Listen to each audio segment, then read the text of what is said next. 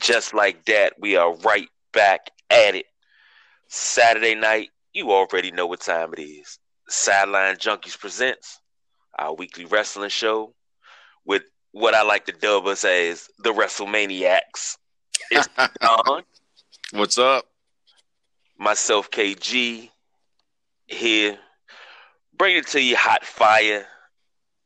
A weekend after TLC and the Salute the Troops shows. I mean, we got a lot to get into tonight.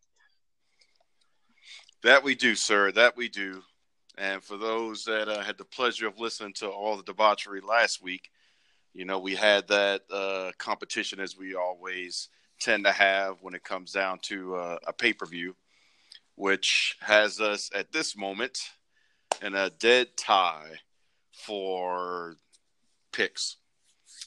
Not happy with it, but I am happy with the fact that I don't have to say KG is the best because we did not pick the result of the women's championship correct either way.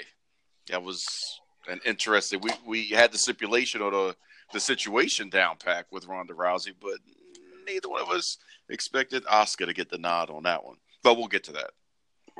Yeah, true indeed. But it's great to see that she got it. But hey, let's jump into this thing. Where you want to start first? We'll just go in order of appearance. The first one was the finals of the Mixed Match Challenge, which had Truth and Carmella versus Miss Alicia Fox and Jinder Mahal. And I will have to say that the power of WWE the power of the WWE Universe showed its strength in having Truth and Carmella win this match. Not just through cheering, but from the constant pops that they get, even when they come out and just random times, random segments for just that 7-second dance break. That was strong enough. And they made enough noise to give them the green light to actually come from behind. And when I say behind, way behind, and actually win. I was not expecting them to even be in the finals. I was expecting them to just be jobbers. And that was that. So it was great to see. I think both of them rightfully deserve it, especially R-Truth, to have finally a win on a major platform instead of just being little Jimmy's older brother. And that's where he's stuck. So I was happy with it. It was a pretty decent match. Alicia Fox's hair, I was thinking about too the whole time, did not really make a unnecessary appearance and getting in the way and, causing her loss in that aspect. But either way, it's interesting to see that R-Truth and Carmella are both number 30 now in their respective Royal Rumble matches. Now, for Truth, that doesn't mean anything at all. It just means he's finally a part of the Final Four, but we know he's not going to win. So we're going to move past that, unfortunately. Carmella, that'll be interesting. That could go either way. But with Truth, I mean, it would be an amazing moment. I would love to see it, but it'd be an amazing moment if Truth got the nod to go to WrestleMania. What do you think? Well, if Truth got the nod to go to WrestleMania, you already know how it's going to end. I don't think, without a shadow of a doubt, that he would actually win to take a championship. So, yeah, I would like for it to happen, but it's one of those foregone conclusions on that one. Yeah, maybe not. But then again, interesting things have happened. Yeah, that is true. A lot of interesting things, and especially with ratings going the way that they are, a shakeup and going in a different direction that you're not expecting might be just what it is. We'll talk about that in a little bit. I'm not patting myself on the back quite yet, but I'm gonna get in it. Second match of the night for the SmackDown Tag Championships: New Day versus The Bar versus the Usos. Phenomenal match. phenomenal match. We both had the Usos on that one. Yeah. But, I'm not mad that the Bar won. I would have rather the Usos win. But, all three of them can have great matches. But with the insurgence of more opportunity, it's going to be interesting to see where things go for the Bar, especially with SmackDown, Sanity showing up and making an appearance. I was really hoping that Sanity would have jumped the Bar as well as jumping everybody else. So that way that'd have been a bigger statement for them. But it'll be interesting to see the Bar if they have to go up against Sanity, because Sheamus versus Killian Dane would be just an insane, just smash mouth match right there in the midst of the tag team or the individuals leading up to another tag match. But I was happy with the match, even though the Usos didn't really get in towards the end, but I understand it because you want to see that high flying and stuff to pick up after you've gone up and down on the roller coaster of emotions that they were building in that match between the Bar and the New Day. I'm sick that the New Day didn't win, right? What are you talking about? They've had the titles long enough. They had it consecutively long enough. It's time really to give other people a chance. Now, the Bar is getting close to that. But then again, I'm a fan of the Bar. Yeah, I'm a fan of the Bar too, but it seemed like the New Day ruled the division for quite some time, and that's why, the Usos weren't around very much. But just to see the Bar take that mantle from New Day not able to get it back.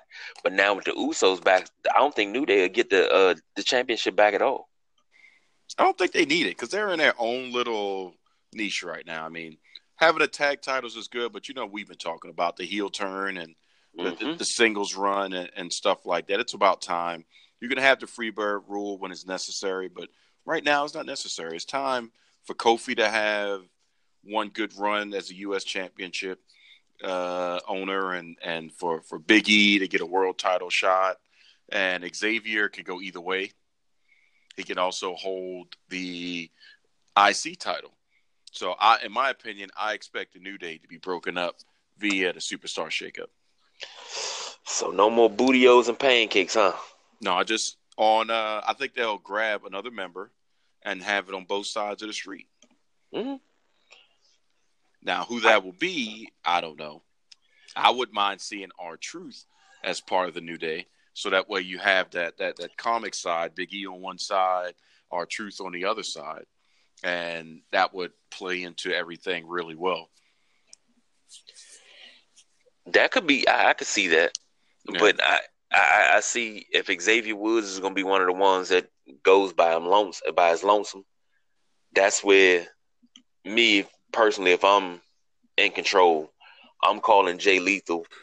I'm saying, hey, reform Lethal Consequences, and I'm going to put this tag team division all the way together, and I'm going to have some of the best tag teams to ever do it all compete. Yeah. I can see that. But I think Jay Lethal just needs to come in and make his own impact. Because if they're not going to get Cody, Jay is within reach. Yeah. They've got a lot of opportunity with Jay, especially with Nature Boy being able to take bumps. That'd be pretty interesting to have those two come back. I wish you could remake that magic from Jay Lethal versus Ric Flair, promote them. But if nothing else, just to have those two together promoting, I don't know, whatever. Just to have another live glimpse of that would be amazing. And that clip is still circulating on Facebook, Twitter.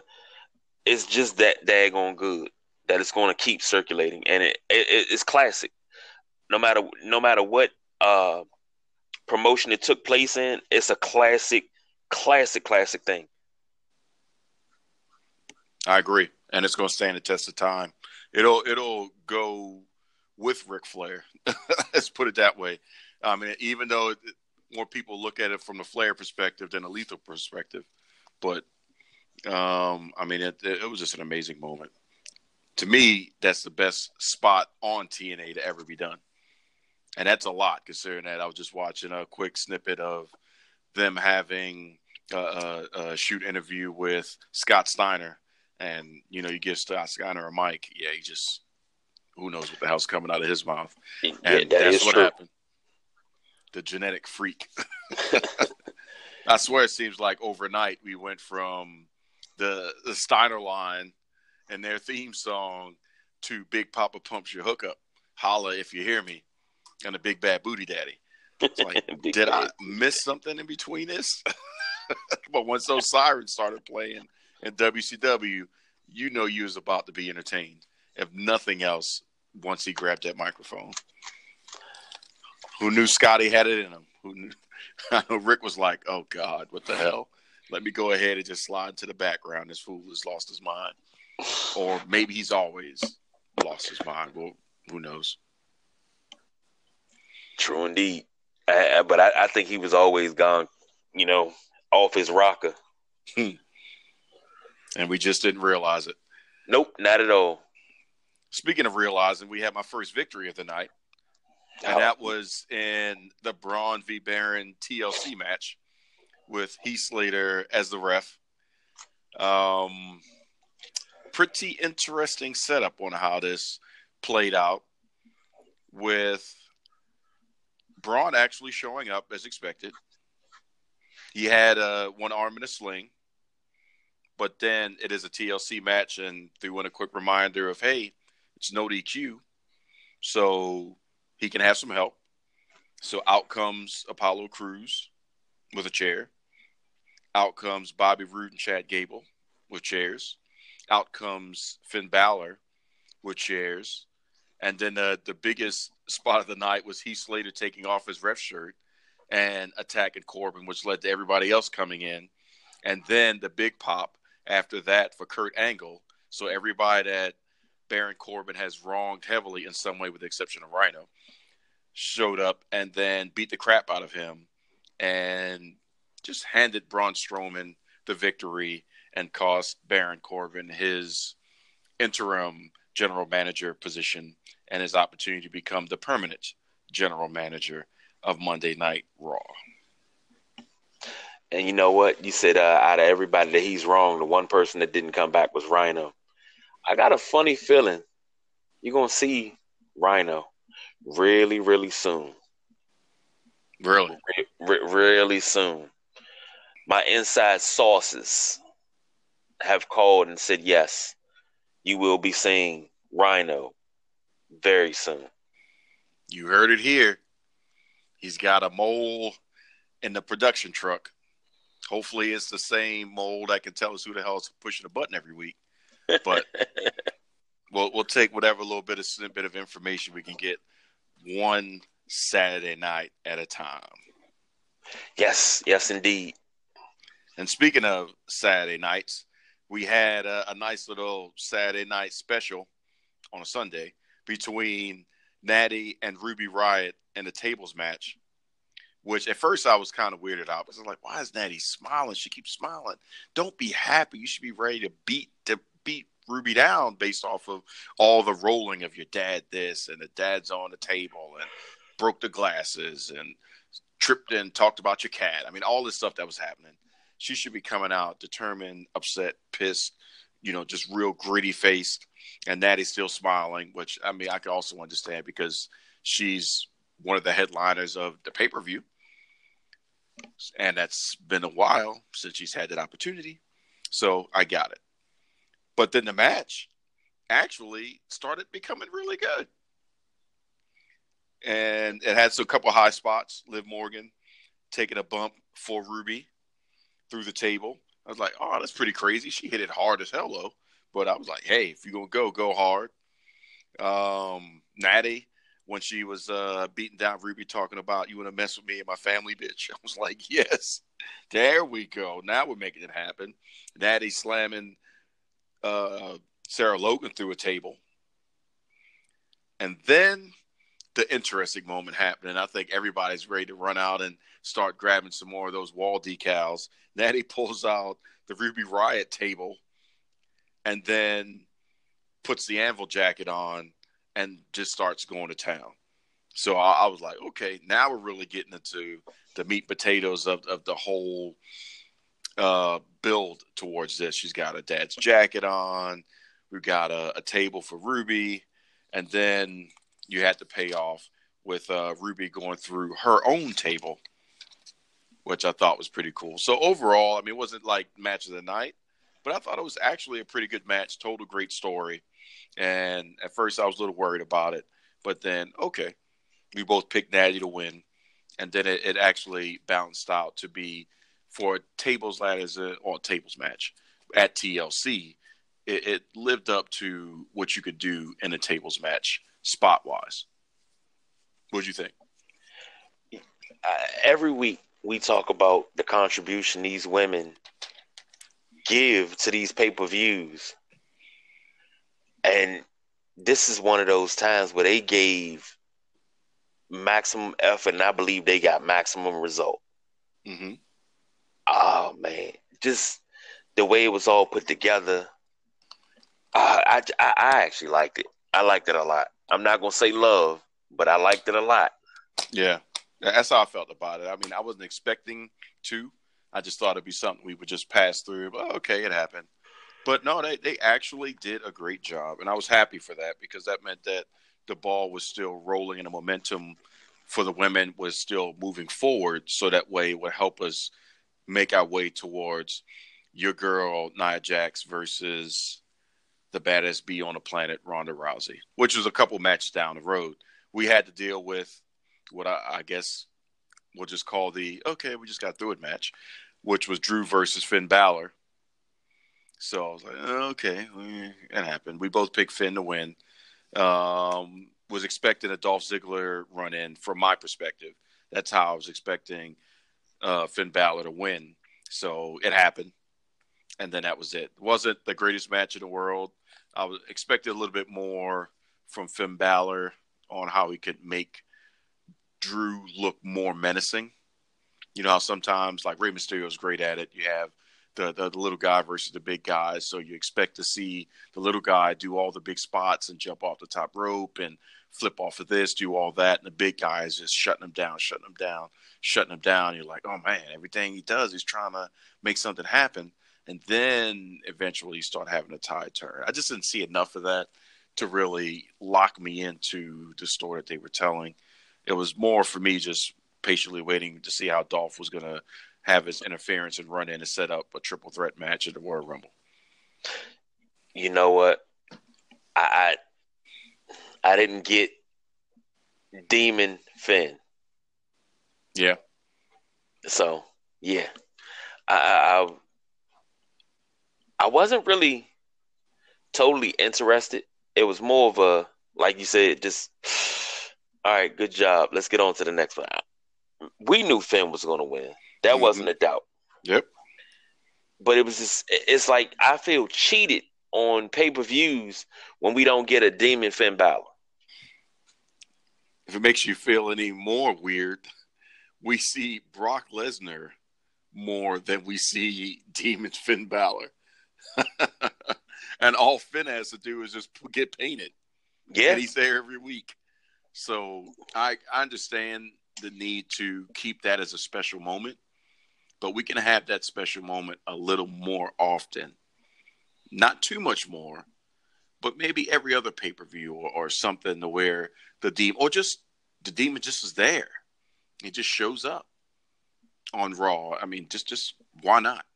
I think it would be cool just to see it a little bit more often, especially if we're seeing Brock Lesnar in some capacity more than Demon Finn. Well, true indeed. But with this match, Drew McIntyre, I mean, just the sheer power that he has, seeing him throw. Now, Finn Balor's not a very big guy, but he's still a grown man. He threw a grown man from turnbuckle to turnbuckle, diagonally. That's a long way. Yeah. I said it had a couple good spots, but it was just still nothing that made me think, okay, man, that was a milestone match or something like that. It was here or there. I mean, every match will have some good spots in it, but I expected more. Let me put it that way. I didn't see any growth from those two superstars in that match. Nothing you wanted to write home about? No, not at all. And then, unfortunately, a step up from that was a sixth match of the night, which was Rey Mysterio versus Randy Orton in a chairs match. Pretty decent. Rey Mysterio won, but it was, to me, only a smaller step up from the Drew Finn match. I don't know if you felt the same way. This is one of them times where I feel it wasn't believable. With this mean streak that Randy Orton's been on the last few weeks, and he's just like inflicting pain on people, but he still loses to Rey Mysterio in a chairs match. Him losing to Rey Mysterio in a straight up match, I'm not gonna say no holds, but one fall, something like that, just a normal match. I could buy that. I could not buy him losing to Rey Mysterio in a chairs match. This is right up Randy Orton's alley right now. And if I'm wrong, tell me I'm wrong. No, you're right. But he's been running around inflicting pain on people for about the last 2.5 months, and he loses to Rey Mysterio in a chairs match. No disrespect to Rey. No disrespect to Rey, but Rey will beat him straight up. That should have been maybe a 4-minute match. And not in a bad way, but to build Randy Orton up, Rey would do the honors, and somehow, it would have been a 619 opportunity, and Randy would have grabbed the chair, and as Rey's coming around, smack, and then it's just smack, 1, 2, 3, and you see it's almost on a level of when Randy Orton would go and set up for the punt. That's the level of Viper that you would see with that chair. And then he would just inflict some damage, which was set up for another match. But I agree with that. The creativity that came out of this match with Rey Mysterio taking the chair, bouncing off the rope, and sliding under the bottom rope and landing on Randy Orton. Yeah. Oh my God. Now that right there, that's innovative. I think of a lot of wild and crazy things, and wonder, can it be possible? Never would have thought of something like that. Really? He's done it before, right? I was waiting for a Michael Cole moment, vintage Mysterio. That is not his first thing. He's done it a couple TLC matches. So when I forgot about it, like, oh snap, I forgot he used to do that stuff. But for him, the way he hangs and gets that hang time before he lands, you think about it, it seems like he's jumping off the top rope and landing a splash, but it's just right off the ring apron. Pow. And the funny part about it, I've been watching WCW clips on Twitter and stuff like that, maybe about the last week and a half or so. And it's been a lot of Rey Mysterio versus Eddie Guerrero, the battles that they had. And it was just talked about Rey Mysterio can make you raise your game, but Eddie made you raise your game too.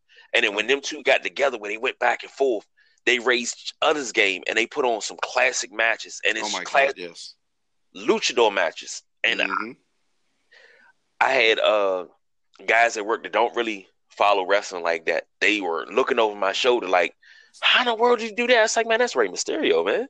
That's Eddie Guerrero. You got to know these things. Please tell me you showed them the match they had at Halloween Havoc.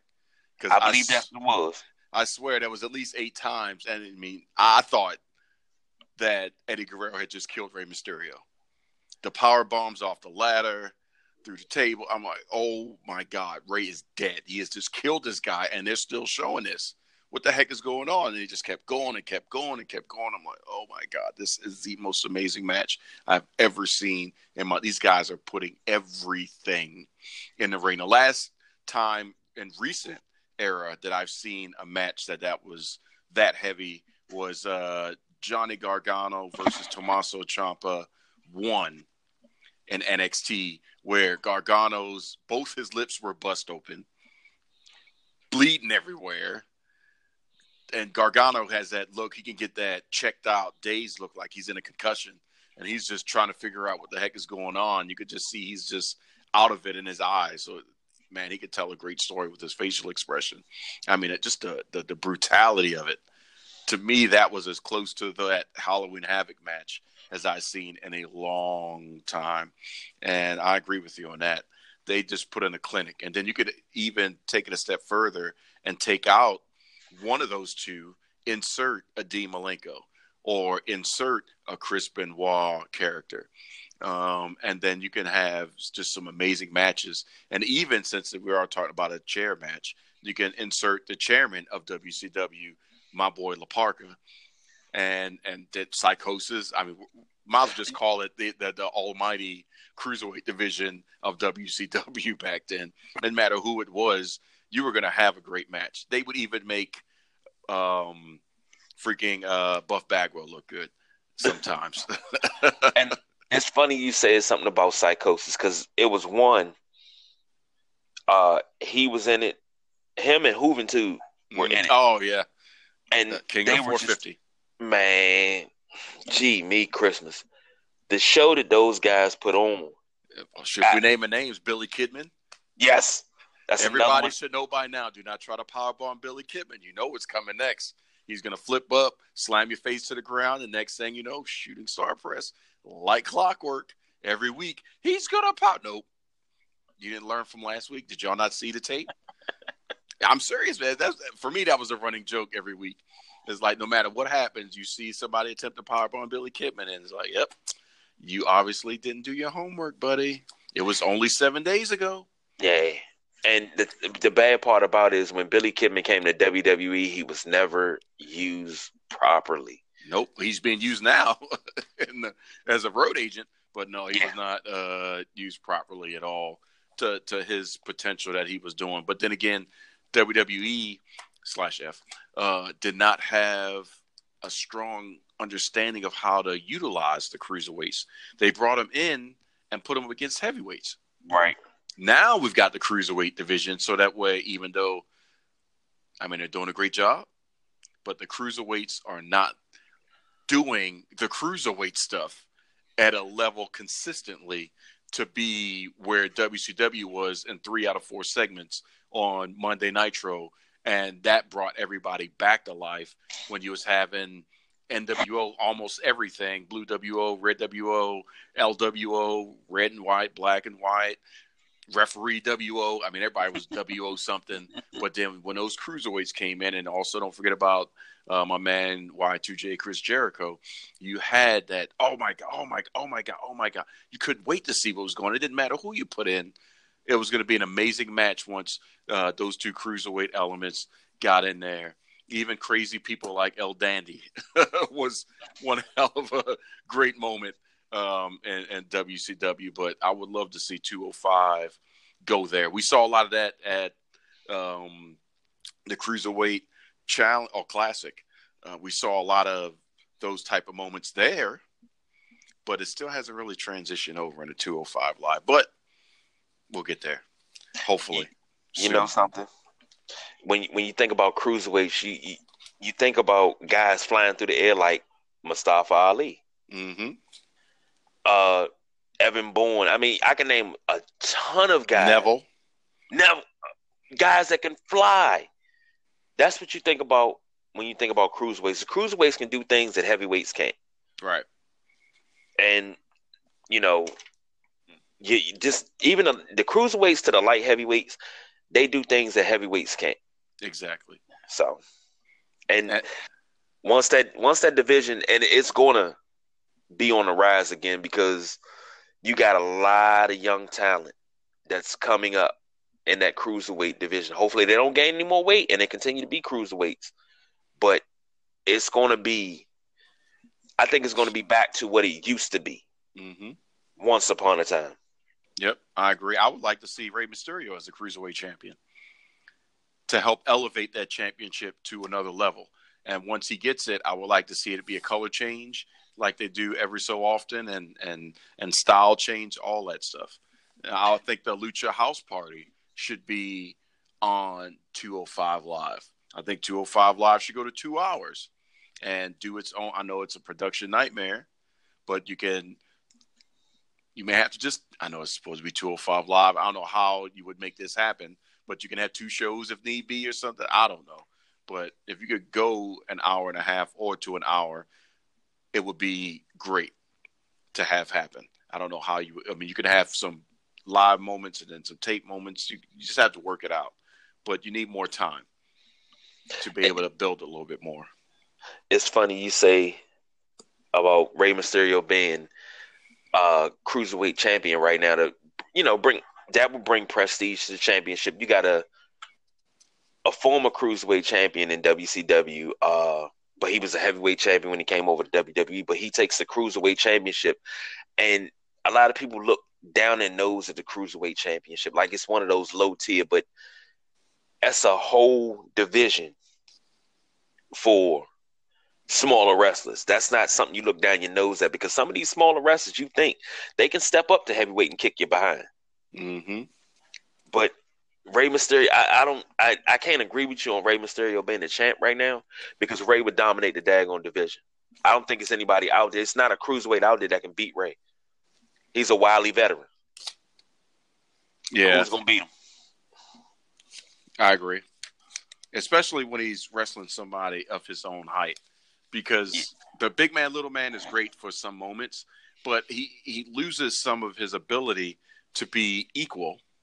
Not saying he's not, but you understand what I'm saying, size-wise, to be equal, to be able to have those moments without them having to undercompensate for his height, and to be able to get different motions in. And if they haven't worked with him before, you have the potential for spots that aren't hit the way it's supposed to be, or it breaks it up and it chops it up a little bit.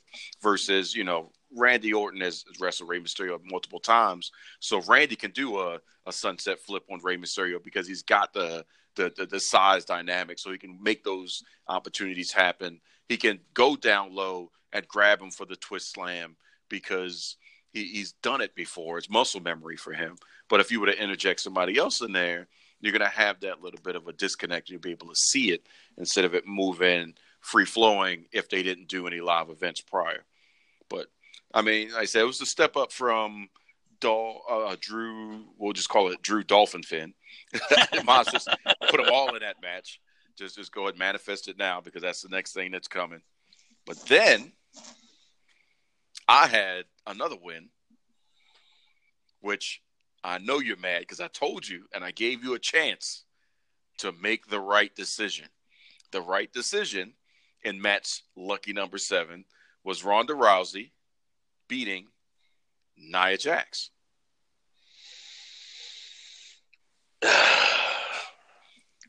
That's all you need to say about it. That's all you need to do. That's all you need to do. No. I'm going to say this. And I'm going to be quite honest. First, let me go ahead and take this left real quick. Nia Jax just looked freaking awesome. Yep, that's the first note that I put in there. She had a new gear. You know what the second note was, right? She looked totally awesome. Nope. You know what this. If I'm talking about Nia and her new gear, what's the second note that I put down on my sheet about that match? Tamina needs to take off the straight jacket. Yep. But I couldn't. The only reason why I couldn't go with Ronda, because I'm not thinking dominance wise. I'm thinking business wise. And you didn't think that was best for business? Pun intended. Not really. I thought that they made Nia look like a bumbling giant, and she was going against a I don't even know how to put this in a context, but they made her look very bad. Really? Yeah, I didn't like the way she looked. I have to disagree, man. No, this is why I say that, because she's very tall.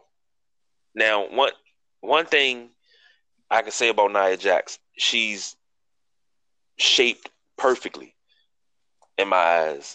But let's stick to wrestling here. Yeah, remember, you just got remarried.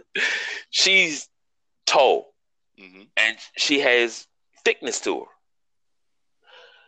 Now Ronda Rousey is slimmer, shorter, but every time Nia would swing, Ronda's ducking her and she's moving around and she's dancing around and she's like that old school. It's like old school David versus Goliath.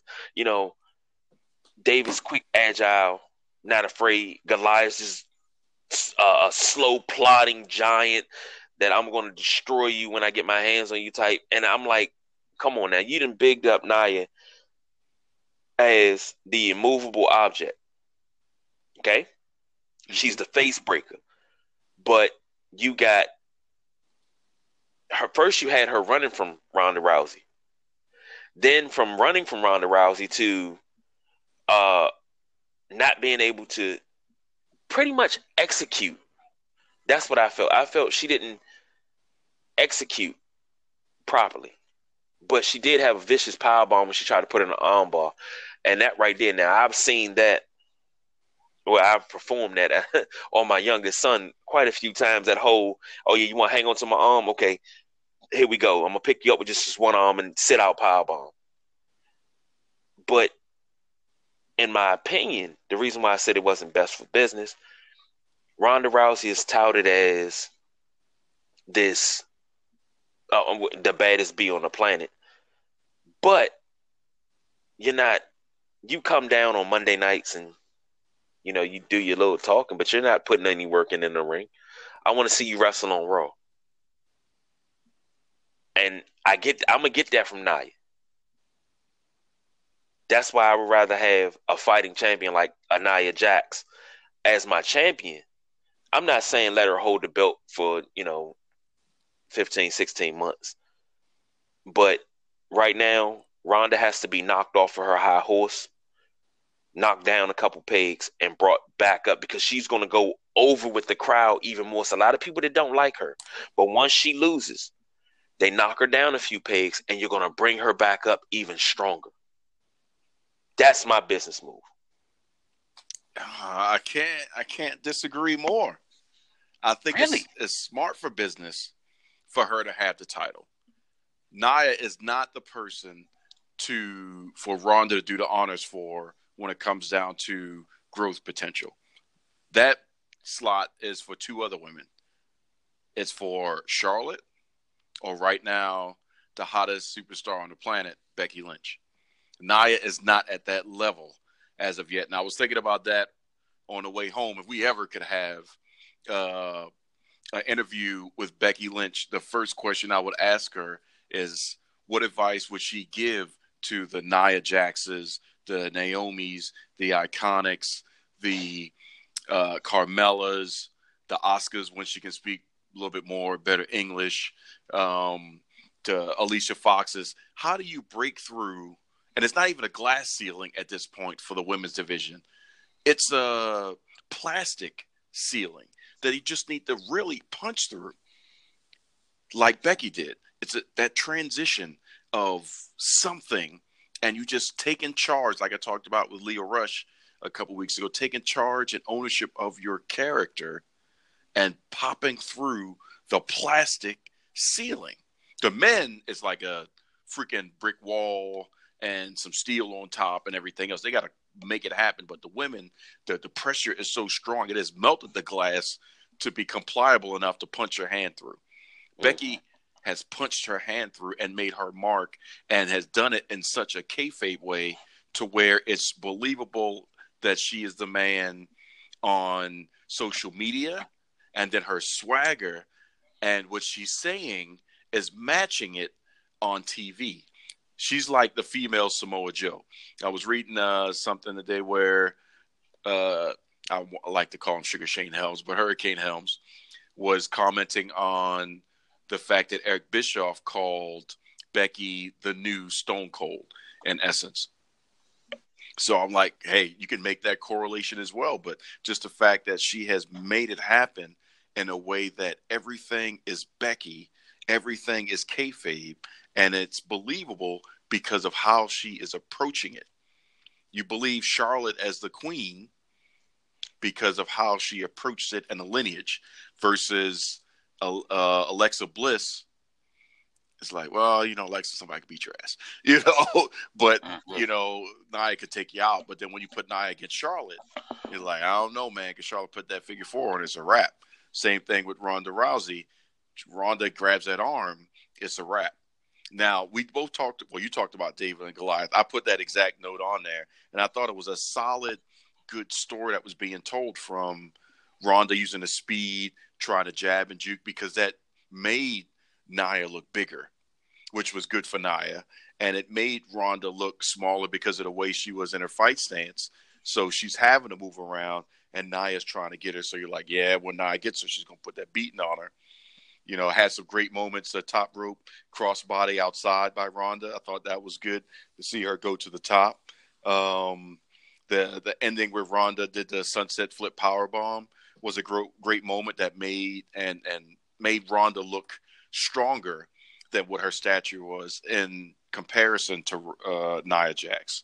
So I thought the way they told the story, it was really good. But again, like we talked about last week when I gave you those 15 opportunities to change your mind, story-wise, the match of WrestleMania is going to be Charlotte versus Ronda Rousey.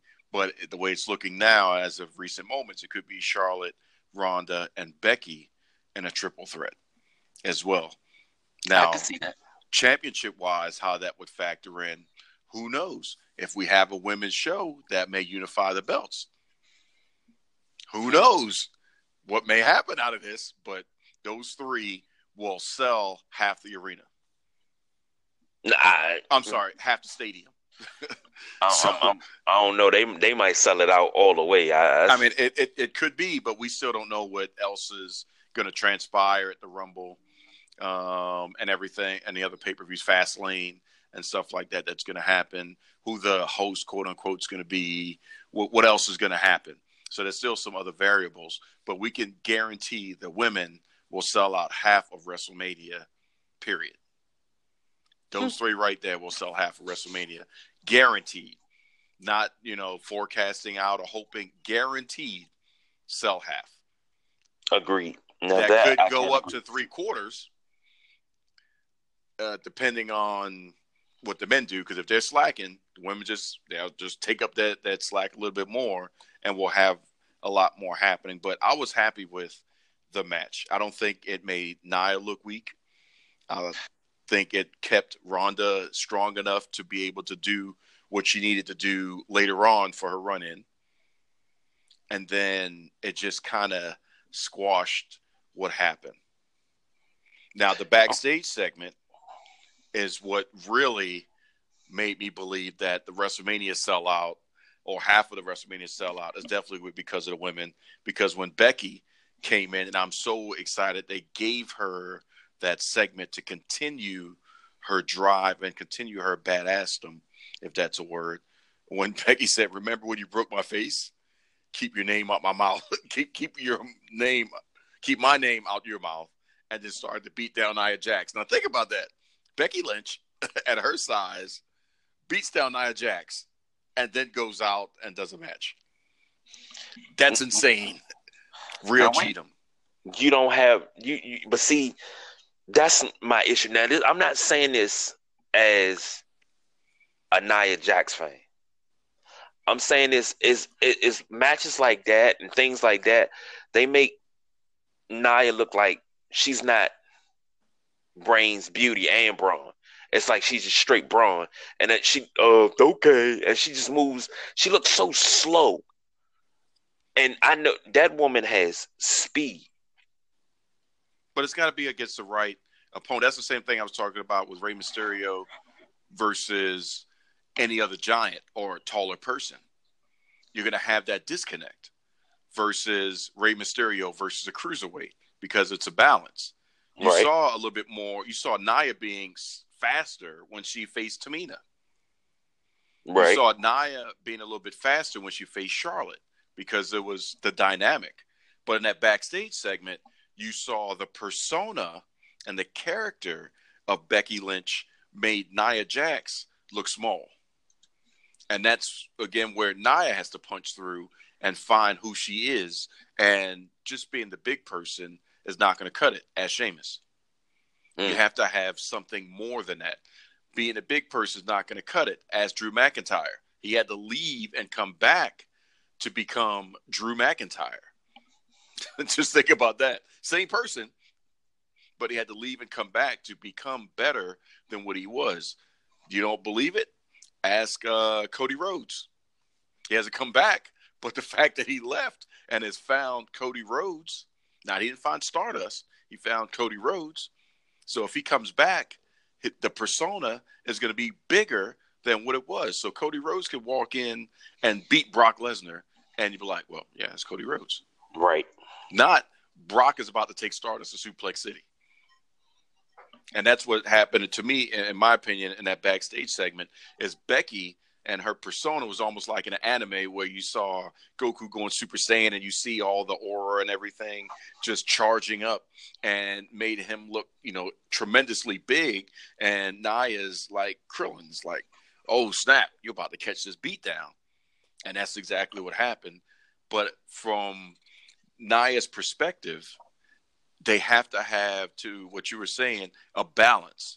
She needs to be the immovable force, but she can lose some, but she has to have a good balance. And it can't be squash matches against one of the Iconics. Like, really? That's not what it needs to be. She needs to have great matches.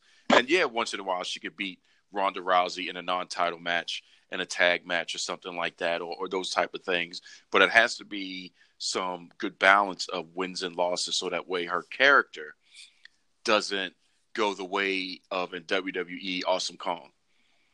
So we know TNA, Awesome Kong come out, you're catching that L. I don't know what to tell you. Sorry, Gail Kim, you're about to catch this beat down. And that's all it is to it. Everybody knew it. It's like Samoa Joe. You're going to get choked out, and that's what's going to happen. But then in WWE, not so much. I see the Kong, but where's this awesome part again? And why is she here? Go back to TNA. And that's, like I said, I would ask Becky, what advice do you have, or what did you do to punch through the plastic ceiling? It's literally right there. Everybody is right there. If they all punch through and they all created these solid characters that can stand the test of time and be individuals, you can't beat that. I watched a video earlier today of the Ultimate Warrior coming down to face Isaac Yankem on Raw.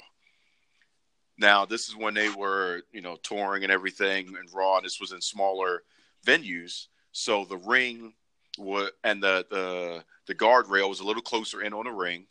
The road or the aisle to the ring was not that long. So we know Warrior is used to running around the ring clean. He's used to running down to the ring long enough to where he's gassed out by the time he shakes the rope 3 times. He had to run around the ring twice, jump over the steps, run. He ran back out up the entranceway, went to the back. Vince McMahon's like, he's gone. Where's he going? And then he came back out to run around again and get back in the ring. But either way, that was just so Ultimate Warrior them. You didn't care about what the hell he was doing. It was just the Warrior was there. Imagine if Naomi finds that with the Glow.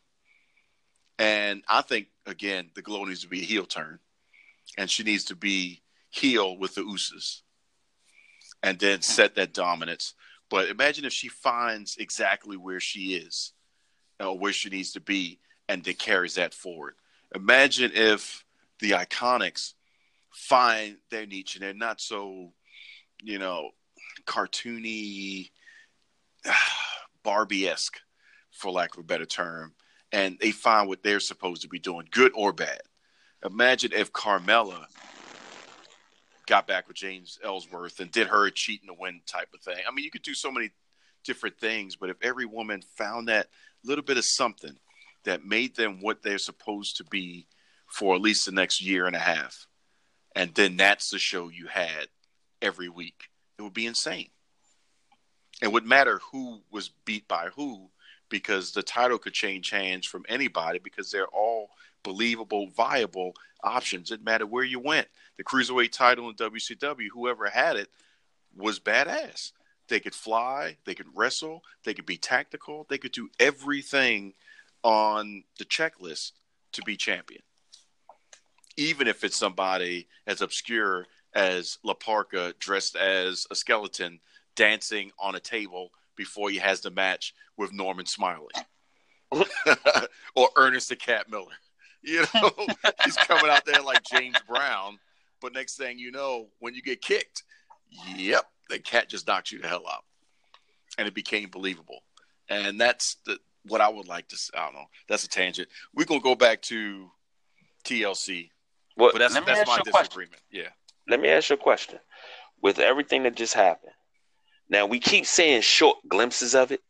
Are we going to get that heel Nia Jax again? She is unfortunately sliding into the direction, in my opinion, of where Dolph Ziggler is, and Randy Orton is, where you need somebody to balance that out. I don't know who the true babyface would be. And what I mean by that is think Hulk Hogan, Andre the Giant. I got big you. Force. Who? And once she comes back off an injury, it'd be perfect. Even though they are Paige? No. Now that I didn't think about Paige, but I was thinking more along the lines of Alexa Bliss. But now, and even though Alexa can't play face, she has to be heel. That's her thing. Everybody loves Alexa Bliss. But everybody for the most part, everybody loves Nia Jax. Everybody loves each one of these women for different things. And I'm like, it's kind of hard to see Nia Jax as a heel. But for me, it's hard for me to see Alexa Bliss as a heel. She is a heel. She's such a cutie pie. She's not mean. Yeah, she's a heel.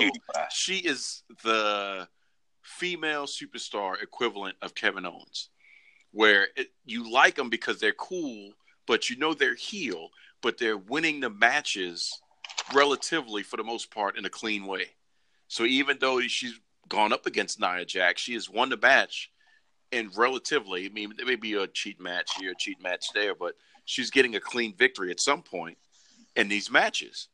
So when she holds that championship up, she's putting in that work, and it's believable that she has the opportunity to win again. But she's still a heel.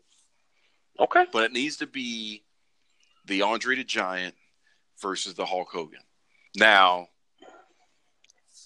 depending on the call-up schedule, the next person I think that could really have a good program with Nia Jax would be from developmental, and that would be Casey Catanzaro, and that would be the American Ninja Warrior versus the immovable object, the 6-foot-tall giant compared to Casey.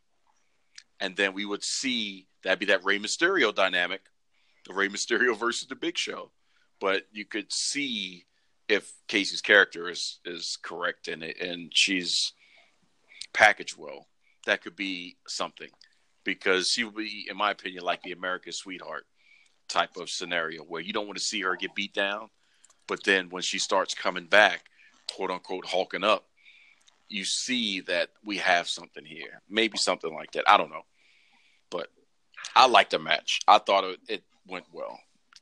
It wasn't match of the night because match of the night, in my opinion, was number 8. And what was that? The new Daniel Bryan, which we both picked to win, versus the phenomenal AJ Styles. Solid match, proper length.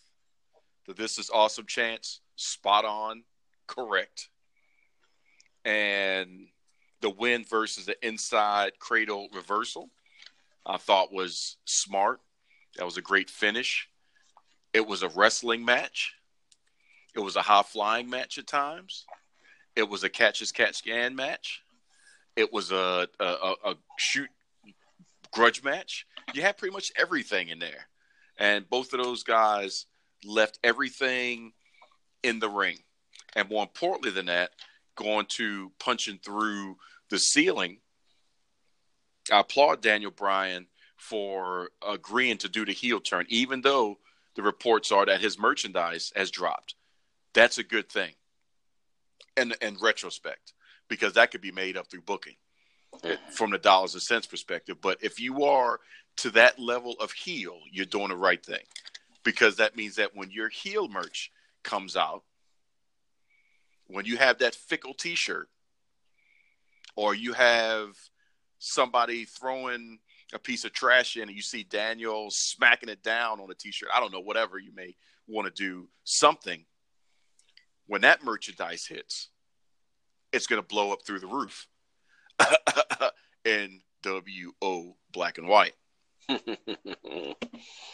So that transition, I agree. If I was Daniel or Brian, I'd be like, yeah, okay, good. That's what we want to have happen. That's what we expect, because I am that over, and people are believing what I am saying in such a way, and it is coming naturally.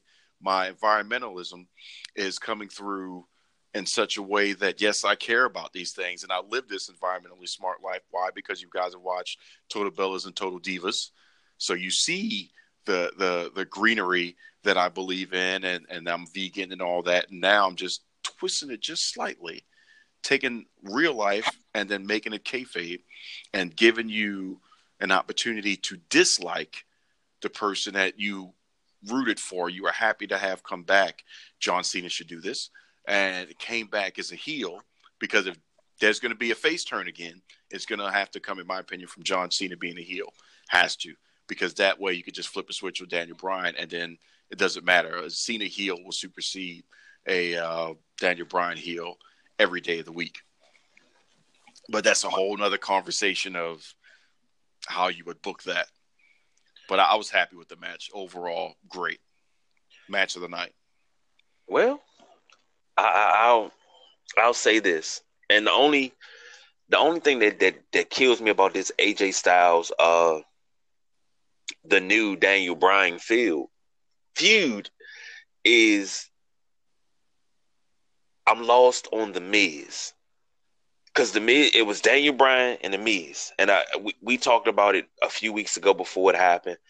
One of them two would go on to compete for the SmackDown Championship, and then whoever competed for it was going to win it. But what would happen to that other one?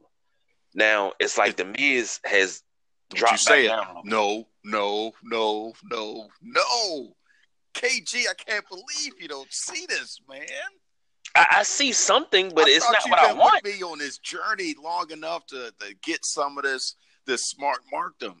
Do you not see that they put the ending to it during Miz TV in such a way that all Miz's message was the entire time was, I told you so, you being Daniel Bryan, and then simultaneously I told you so, you being the WWE Universe. There's nothing else needed to go through for them to beef, because the biggest thing that the Miz could ever accomplish was for the Yes movement to die, because he was right on what Daniel Bryan needed to do to be successful. Not to go up against the Authority, because once you do, one man versus the Authority, you win, you just created it. Okay, everything is great. But then who do you go up against? You went up against the Juggernaut. Everybody else is just peons. So there's nothing else for you to grow on. But for you to do what you need to do to survive, The Miz, for you to kick AJ Styles and to cheat and to do what The Miz does, and for you to come out and be smug and talk back to the people what The Miz does, and what everything Miz was trying to groom Daniel Bryan towards when they were doing that NXT stuff back in the day, that's the ending. That's the stamp. That gave The Miz the stamp of, I just built your new champion. Now I'm good with it. That's the Hollywoodness. That's the A-listing. That's the director. I just gave you the best picture that you're going to have going into 2019 from Daniel Bryan. I just gave you best picture for the Oscars, because you're going to watch this play out and see something that you weren't ever expecting to have happen. And now you hate Daniel Bryan. I've accomplished my thing. And now I'm going to go and show you my acting range by playing up this very smart, entertaining role of my desire to be a tag champion with Shane, and be best champions in the world, but yet actually only have Shane do the wrestling. I couldn't have booked this any better. This is the smartest scenario that I've seen happen in a long time. And whoever came up with this idea is spot on the pulse of the type of storytelling that they need to have happen. Even going into this past week where The Miz was asking Vince for his permission to tag with his son. I mean, just the dynamics of how they're playing the correlations between a relationship, and the payoff is going to be those two becoming champions of some sort. It has to. And then the Miz isn't going to want to be part of it anymore, but Shane is going to be like, "Come on, Miz, we could be great together," and this is going to totally flip. And then you may see a public breakup or something. I mean, it's going to be all kind of stuff. Or Maurice may show up because she's jealous of how much time that Shane is spending. I mean, you could do so many things with this and just have it grow. I think it'd be a great story. I'm happy. I don't understand how you didn't see this, man, but they have intelligently ended the feud in the right way. Okay. See, it's different when you put it into that type of context and you spin it like that. Okay. I'm off that soapbox right there. I'm going to step down. Yeah, I know you was about to say you was going to walk with Don. I heard it. You was ready to say it. WWD. There you go. You know what? Oh man, we need to pay some bills real quick. We're going to step away, get a little commercial break in here, and we're going to come right back. We're going to finish up our TLC. So y'all stay tuned, keep listening. We'll be right back. Told you we'd be right back. Thank you, BJ, for that nice, just pure lovely ad that you did right there for the infatuation. What we got next going on, Don? I mean, I had to take a little time to compose myself because I didn't want that feud to be over. So I had to take a little time to compose myself, take a deep breath, decompress. Okay, I'm over it. All right, good. Because now you're going to have to take a little bit more time. Because we have the longest drawn-out match of the night. And it shouldn't have been at all. You got the win on it with match number 9. But Dean Ambrose versus Seth Rollins. By the time we got to the end, I didn't care who the hell had the belt. It really was just a long match. And nobody expected to hear, "This is boring" chants, "hurry up." Those type of things from a match involving those two. I don't understand why they were telling that long of a story to get to the last 5 minutes. That was exciting. And I could get it if it was going to be like Daniel Bryan versus Brock Lesnar, where at first you're like, man, this is going to draw out. And then you saw the gear turn, and then we had it. But we never saw the gear turn until it was too late. It was almost like the most recent Fantastic Four movie. We had long story, which I actually was okay with. But by the time we got to the action, it was boom, boom, pow, credits. So wait a minute. We don't have another hour of this, so we get a little bit more. It's a Marvel movie, isn't it? Well, It's a Fox movie. So we'll deal with that. But not anymore. Thanks, Disney. You came in and saved that so we can get everything back in alignment. But that's a whole other conversation, too. That's some interesting debate there. But, yeah, this was just a long match to me. I know it sounds crazy, but I'm grouping that with the Rey Mysterio-Randy Orton match. But Randy Orton and Rey Mysterio was more entertaining. Well, I agree with that. But this match was severely disappointing. Mm-hmm. But I told you last week the reason why I knew Dean Ambrose was going to win this, it was just a couple of things that were said on WWE programming that kind of sort of gave it away, especially when Renee Young said that if Dean wins, that's more money I'm sold. Mm-hmm. But, I'm just – I thought this feud right here was going to take a different turn. But one thing I can say that I really, really, really, really like Dean Ambrose locking Seth Rollins in the Texas Cloverleaf. One of my favorite moves of all time. And that and the Scorpion Deathlock got to be two of my favorite moves. And to see that, it brings a smile to me because it was locked in perfectly. And then once he sat down, I was like, yeah, that really hurts. Yeah, but I would really, I mean, I know he's making it his own, but I would like to see him actually start the move the way Dean starts the move and does it from the person laying on their back, and then you see the turnover. Because I think that's where, when Dean Malenko would do it, it would be that much more intense. Kind of like Yes. when Magnum TA would do the STF, and you saw the actual step over to the crossface.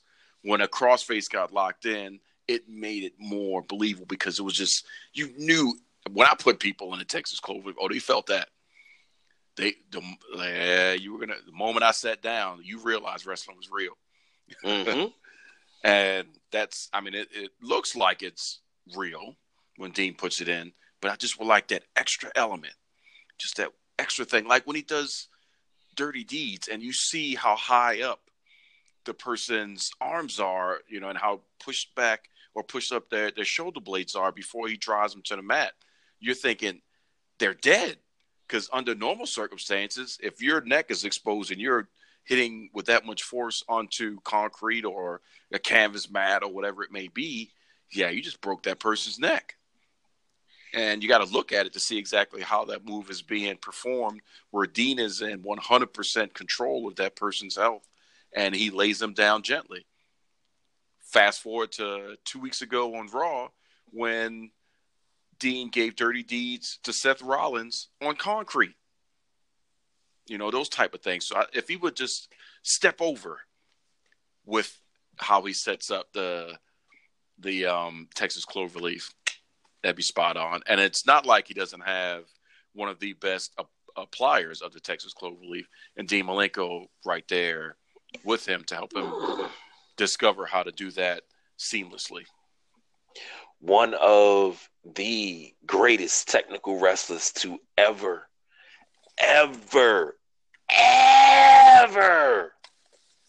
grace the squared circle. Amen. Man of 1,000 holds. And I've watched Dean Malenko for years, and a lot of his holds I've tried to emulate. I got in trouble for a lot of them, but hey, I didn't care. It was worth it. There you go. I was a little bit more hardcore, so I just did a lot of the other crazy stuff, like hitting people with steel chairs and ladders and stuff like that. But to my credit, I also took bumps too, so I didn't mind. I hit you, you hit me. That's only fair, just as long as you sell it, because I know I'm gonna sell it. So if you sell it, we're okay. If you don't sell it, I'm gonna hit you harder the next time. Then you're gonna really sell it, because I pretty much knocked you out. Yeah. Sorry, Darnell. But this match didn't live up to the hype. Not at all. Not to the build. No, it didn't. It left you like, okay. You called it long and drawn out. I called it a bathroom break. Yeah, and it was still happening when you came back. Yeah, and the bad part about it, I watch all pay-per-views and WWE Network programming on my phone, so I can, watch TV and I can multitask and things like that. But I didn't even take my phone with me. Oh no! I left it there, and I was like, you know what? I'm gonna go take a bathroom break. Yeah, so. It's a good day to re-up on your chips, because the last match of the night was definitely one that you wanted to have. Now, it wasn't match of the night, and it had that potential, but Daniel Bryan and AJ Styles just dialed it in on such a level that Becky was already at that level, but Charlotte and Asuka just need a little bit more to push it over the top. So it was a close second. But the deafening pop for Becky Lynch, again, like I said, she stamped herself in such a way that I wish really she took the best of what Zack Ryder did and just took it to the next level. Took social media and made it a presence of your own in such a way to grow your character.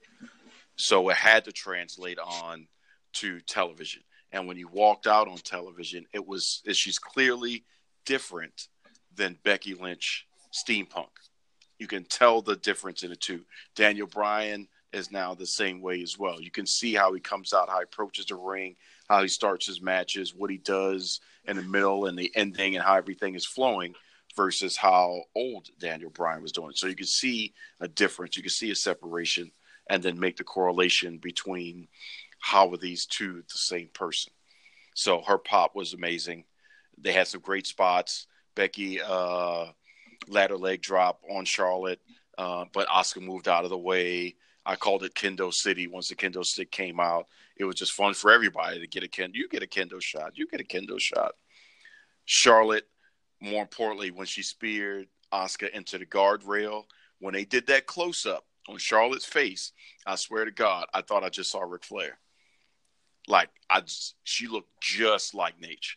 And I was like, wow, that was a surreal moment right there to see Ric Flair, in my opinion, doing a spear to somebody into the guardrail. It was just a really good match. You know something? These three women did something that you don't really see from women too often, but they not only did they bare their soul in this match, they put their bodies on the line. Mm-hmm. The suplex of Charlotte into the table, the kendo stick shots from Asuka to Asuka to Becky to Charlotte, everything. I mean, they, for lack of a better term, and I think it's appropriate, they whooped each other's ass. Yep. But you know what I would want to have happen? I think just like we had TLC 1, where you had that momentous moment, you just had to take it in. I think they need TLC 2 with the same 3. Because now that they know what it is like, they know what they can do. I think what they can do next, when it comes down to spot-wise, will be that much greater. I would expect somebody to come off the ladder, the super tall ladder, out of the ring, through the person on the announce table with a leg drop. I would expect all kind of crazy spots that would happen. I would expect Asuka to go into a little bit more strong style and have somebody leaning up against the ladder on the turn in the corner, and she's just doing kicks and her body is just bouncing on and off the ladder. Just so much more that can be done. 2 tables stacked up, and then a power bomb through both tables. All kind of crazy stuff could be done on the second one because they've got their feet wet. They know what to expect. They know the level of pain that's going to be involved. I mean, when Becky went into that ladder and it's like, oh, she took that straight all in her back. I felt that. My kids felt that. It was like, oh my God. Like, exactly. It hurts.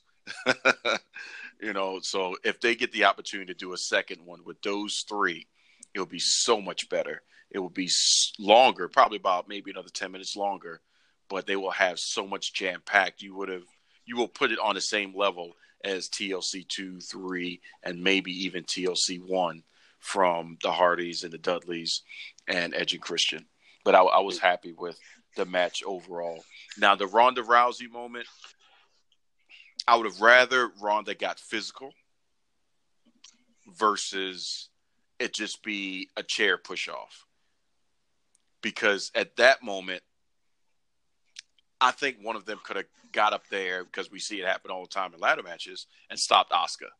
That wasn't the, oh my gosh, we just got pushed off and I can't get up moment. You know what I mean? Right.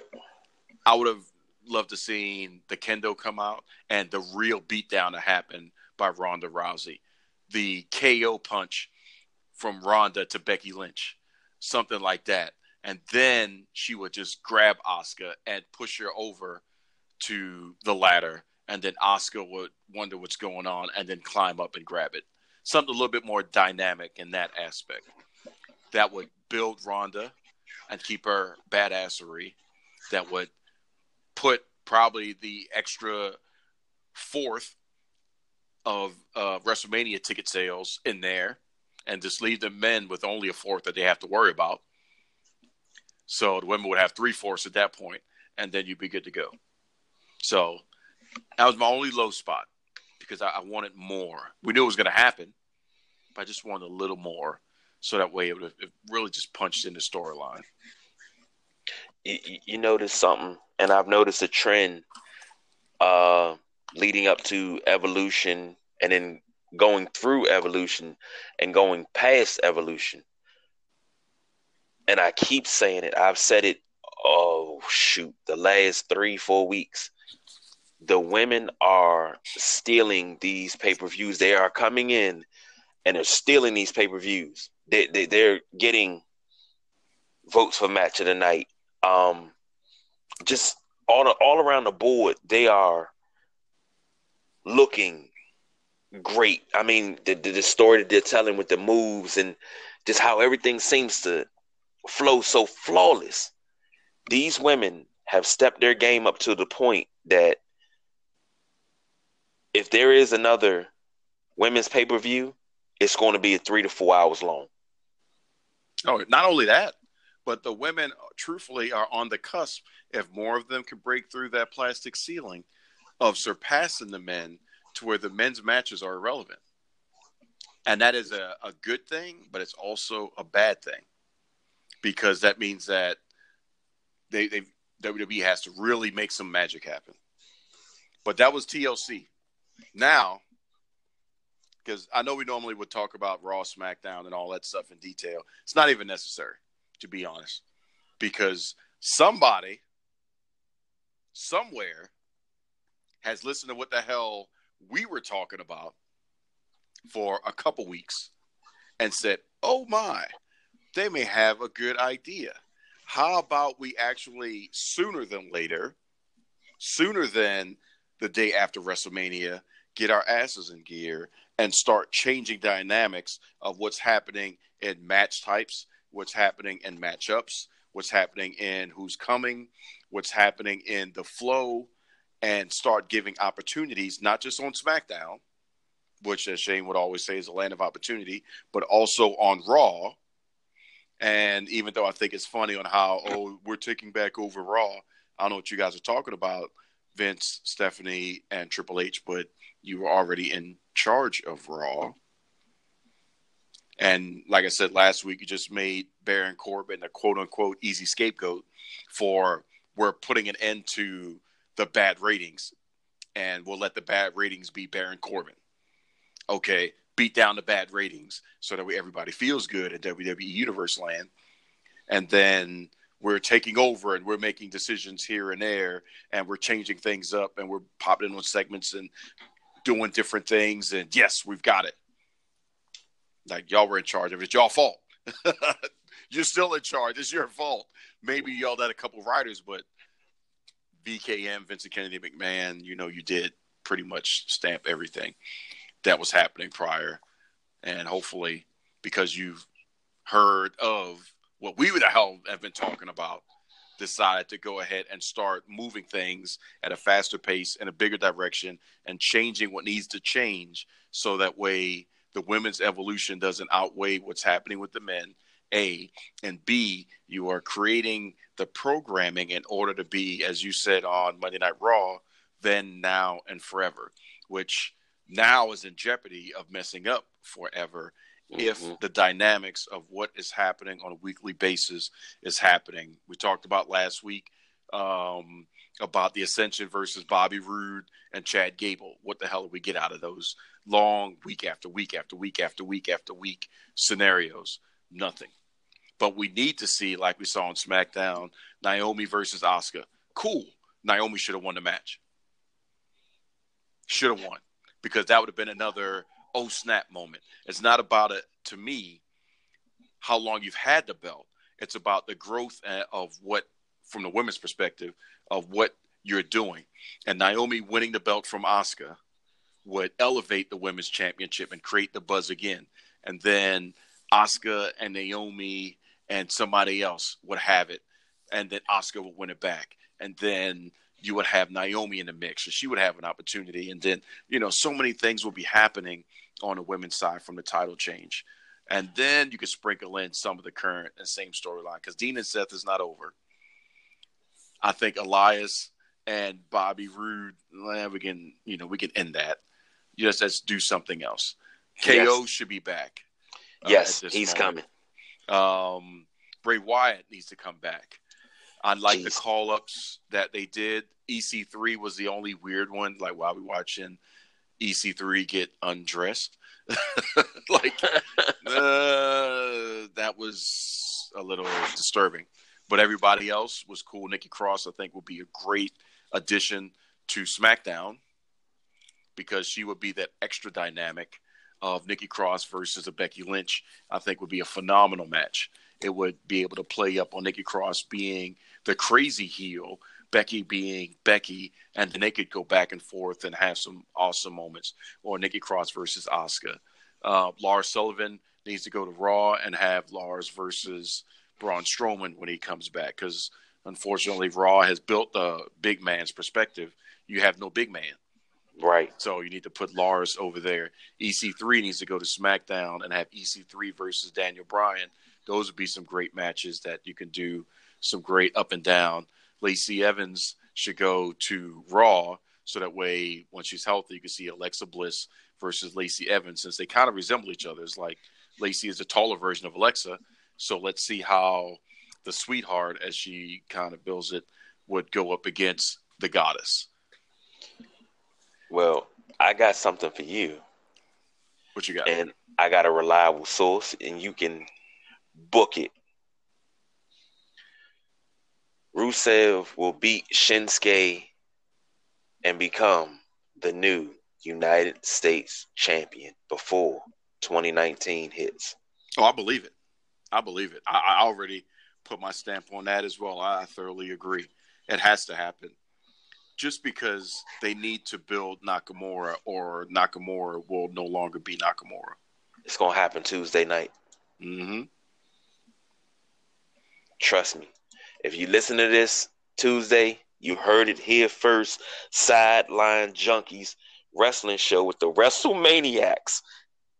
It's going to happen on Tuesday. Christmas wishes come true. And that's been my Christmas wish for a couple of months now that Rusev actually gets the U.S. title. But that's just the small piece that he needs in his bigger puzzle to wind up being a world champion where he belongs. Yep, I agree. Yeah, remember that's kind of like the confirmation, that I used to give out many moons ago when I was hanging out in the production of the almighty ESPN zone. And, you were able to get different signals off the satellites. And you were able to see things that maybe you shouldn't have seen for some time or get little snippets and get little info. So this is one that KG just dropped that you could definitely consider a fact. Bang! We need like some graphic or something where it's like book it, ting, and you see a stamp or you hear a stamp. Since we're doing a podcast. But hey, man, I appreciate you gracing them with the almighty fact. Now all they got to do is just wait a couple days, and we'll have the disturbing correlation that Rusev Day is also Jesus' birthday. So should we get presents and give presents on Rusev Day? But then Rusev Day is every day, so everybody would be broke. Yeah. Interesting. I don't know. But now the thing is, that's two big things you heard right here on the Sideline Junkies on Anchor FM. Rhino will be back, and Rhino will be back before the end of 2018. He will be. You will see him on WWE programming. And the Man Beast. And Rusev will win the U.S. title before 2019 hits, and that's the shoe in, the lock of the week. That's straight facts. I mean, whatever you want to call it, that's what it is. It's going to happen. A couple questions for you. As far as Raw went on Monday night, the main event, once again, the women steal the show. Not even that, they had the whole hour. Yeah. Unprecedented. That hour 3 of the War Zone, well, hour 2 of the War Zone technically, but hour 3 in the War Zone was all women. Insane. And you know, and something, the matches and the transitions were good. That gauntlet match had me on the edge of my seat, my heart in my throat, my stomach in my chest. I mean, because I was like, damn, who do I want to win? Do I want Bayley to win? Do I want Ember Moon to win? Do I want Natty to win? I'm like, golly, who do I want to win? And you know what the worst part is? This is because of that, and I was going to wait for us to get to this. This is where I actually contradict myself. Because I know on one side of the coin, Ronda v. Becky v. Charlotte needs to be the match of WrestleMania. Now, I never said that Ronda definitely needs to have the belt to do it. Because if she does not have the title, that frees her up for the feud. If Asuka has the title, that frees the other two up for the feud. So if Natty, who trained Ronda, and it doesn't matter about MMA, because finally Natty can utilize and showcase her training from the dungeon, which, believe it or not, is also MMA based. Those holds, those moves, I mean, it's as close to Gracie Jiu-Jitsu as you can get. Stu put her through the paces to be able to make transitions, to be able to make your way from your back or anything else from Greco-Roman up to what we call now modern mixed martial arts with the removal of kicks because it's mostly ground-based tactical style wrestling. Natty has the element embedded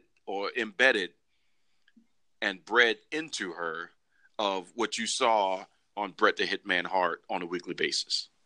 So if you take that and put that against Ronda Rousey, who's still learning her sports entertainment craft, on paper, Natty would win shoeing, hand over fist. Doesn't matter how many people Ronda knocked out, how many people Ronda choked out, or whatever, or tapped out. You put Natty in the armbar on paper, Natty can reverse it. So you just eliminated the armbar. That's her finisher. So the only thing she has is strikes. But unfortunately, you can't strike all day because it's against the rules. And if Natty gets the sharpshooter in the center of the ring and really sits down and there is no obligatory, let me kind of walk backwards. Well, I'm not going to get into that. But, Ronda grabs the ropes. Then Natty could actually become champion, which would free up Ronda to, have the feud. But I know what you're thinking. How would that ignite the feud even bigger? Oh, I don't know. How about a run-in?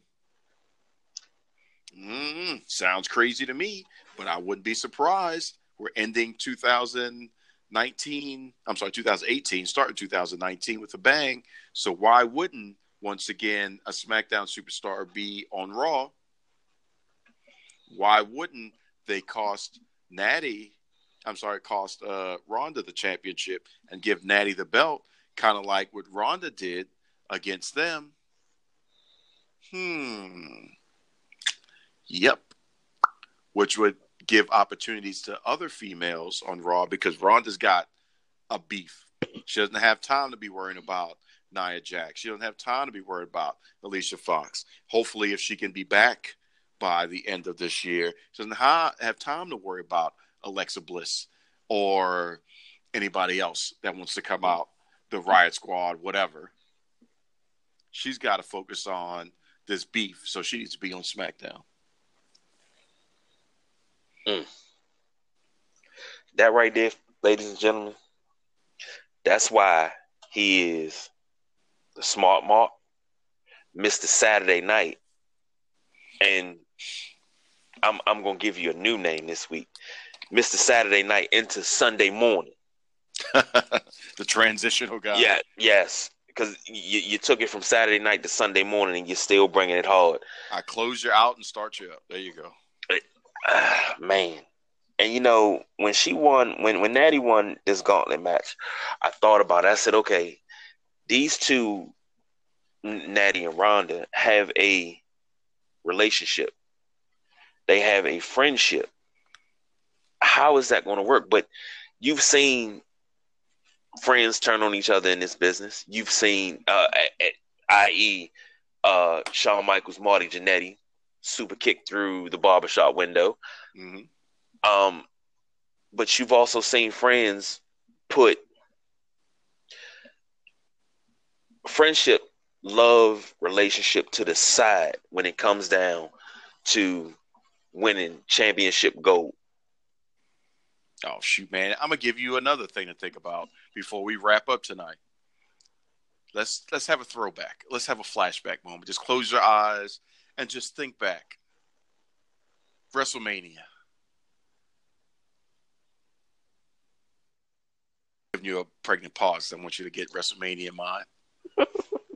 Ric Flair versus Shawn Michaels. Jesus. That first moment when Shawn could have hit the super kick, he hesitated because that's Ric Flair, his idol, his mentor, somebody he looks up to amongst all others. He didn't go for the super kick, which would have ended the match halfway through. Flair, without missing a beat, grabs the leg, whoosh, figure four in the center of the ring. That's your picture. Now think about that and then sub out. Ronda about to grab the arm to do the twist, but looks right at Natty's eyes and hesitates. Natty does a double leg takedown, transitions that into the sharpshooter, and sits. That could be your 1, 2, 3 moment. Or it could set up the tone for the match, same style in the middle, to show how quickly Ronda can lose the belt because she is that close to Natty in reference to respect and friendship. That is the opportunity that we have. And if they take it, excuse me, for what they've been saying, to tell a story in a unique way that you're giving the fans what they want, which is to see new opportunity. We like Ronda, but we don't need Ronda being a champion every week talking about I'm the best champion. That's true. But also, in order to be a multi-time champion, you have to lose the belt. True indeed. Ric Flair had to lose it over 18 times to be over 18-time truthful champion. So in order to be at that level of accolade, you have to learn how to take a L to get a W. That's the way the business works. Make that into a t-shirt. No, for real. I need that on a t-shirt. That's pretty good. Somebody write that down. Screen print that. It's funny you say you bring up Ric Flair, Shawn Michaels, WrestleMania. Any true wrestling fan, especially if you're over the age of, I'll say, 20. I want to say 25. If you're over the age of 25, that means you came in. But I'll really say 30.